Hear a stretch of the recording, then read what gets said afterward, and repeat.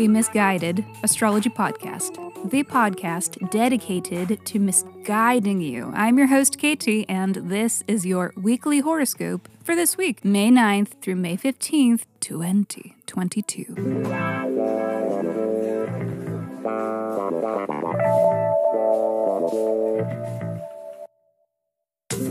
Welcome back to the podcast where I don't know you, but it might seem like I do, because I am sharing musings that are based upon the sun and the moon and the planets and shit like that. Every week I do a little sky spying and then report back so that you can know what the fuck is going on around here.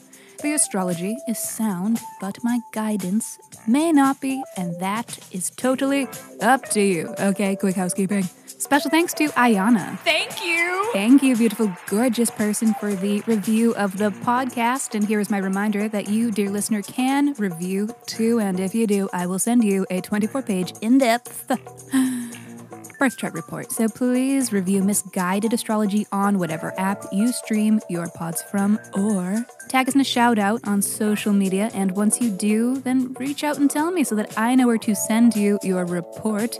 Just email me your birth dates, birth date, time, and location. Yes. To misguidedastrology@gmail.com.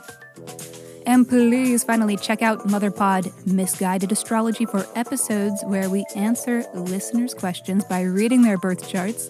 We are always taking new submissions, so if you are not afraid of receiving a little misguidance, write in and be sure to include your birth details and a question that is unique to you that you are hoping the sky can help answer. Alrighty, that's enough of that. Let's get to it. Let me hurry up and shut up so that I can keep talking, because this is your weekly horoscope. Monday. Happy Monday, babies, and what better way to celebrate than with a moon opposition to Saturn? A transit about running headfirst into obstacles before you can even realize there is a challenge to maneuver away from. The only way around this problem is to go through it. If you try to outrun a fire after you are already ablaze yourself, that oxygen flow only intensifies the flames. It is time to stop, drop, and roll with those punches, bitch. Tuesday. Alrighty, a mixed bag today, but let's just see. Do you want the good news first or the bad news first? Sorry, I didn't quite get that. Well, okay, we're starting with the Mercury retrograde. Mercury has been in the shadow period for 2 weeks already, so this isn't exactly new, but it is official. Mercury is in retrograde. Now when someone is like, oh my god, I'm hitting such traffic, I'm running so late, I can't even believe it, you can be like, oh, I believe it, Mercury is in retrograde so hard right now. And also you're a Pisces, you're habitually late, but sure, whatever. Just give them the hall pass. It is the season for it. Alright, but the good news, huh? Also today, Jupiter enters Aries.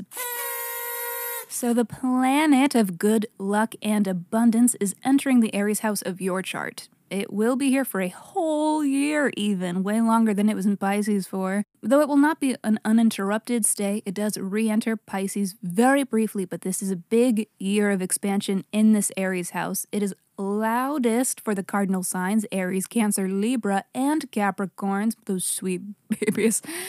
And I've been prepping y'all for this, and I've been sewing the Jupiter and Aries into the other scopes leading up to this, but here is just a little refresher for you. Taurus, this is good luck and abundance in mental health practices and self-restorative practices. This is a transit about personal practices that replenish you. There's no T in replenish.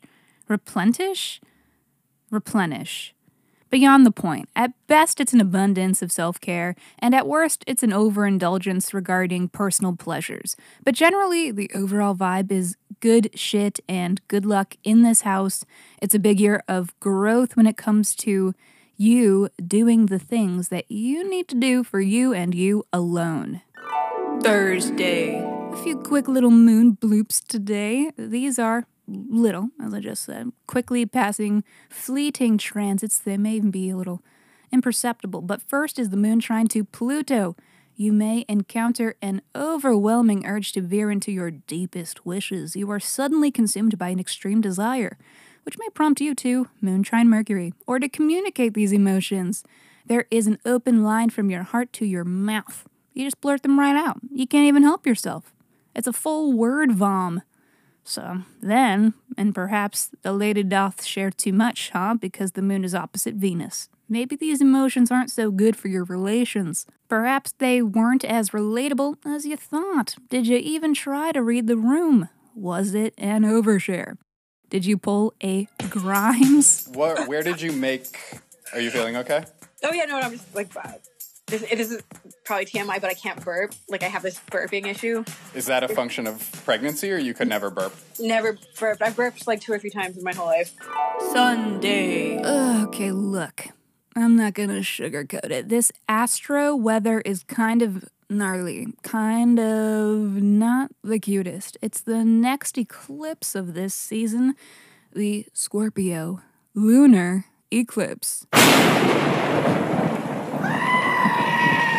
This is most relevant for the fixed signs, so people with major placements in Taurus, Leo, Scorpio, and Aquarius, okay? You better help those poor souls. This eclipse represents major change in your Scorpio house, a big letting go or an ending, a goodbye. A purging is possible relating to the themes of your Scorpio house, which may be messy and unpleasant, but also this may be a huge relief and something that you'll be happier to offload. So it might not be too creepy, but it might be. And if you recall from our last eclipse episode, you are releasing from the Scorpio house of your chart and seeing increase in the Taurus house of your chart throughout the year and a half, like the 18 months of transit that is the nodes in Scorpio and Taurus. These eclipses represent the approximate timing of the catalytic events that antagonize these changes. And the Scorpio lunar eclipse is kind of like the seedy underbelly of it all. But that's all right. Maybe it might be good to finally see things for what they are, even if it is just a new problem that needs to be resolved, right? Sounds fun. So yeah, what's up with your Scorpio house? It is your 7th house, Taurus. So this is a loud transit for you. It's an emptying within your house of partnerships and close friends. It seems like events of the eclipse have to do with a particular someone. For some of you, this is breakup weather, so that's spicy, but it's not definitely breakup weather. And even if a breakup is imminent, this may not be the exact moment, but a pivotal moment nonetheless. Might be growing apart from someone, or just major change in the climate that surrounds you both. Generally, the vibe of South Node in the 7th house is a lesser emphasis on another person or a need for another person, and a greater emphasis on focus on the self and you as an individual.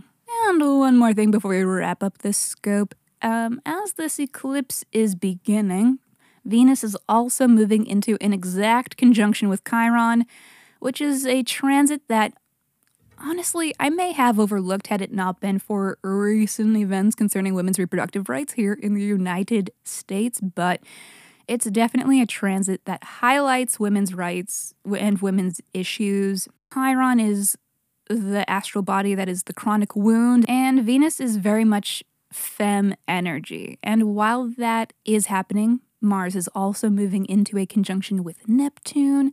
That's a transit about representing the capacity for viral reach. It's a supercharged diffusion event, an agitation that can be felt across multitudes is very Mars-Neptune conjunction.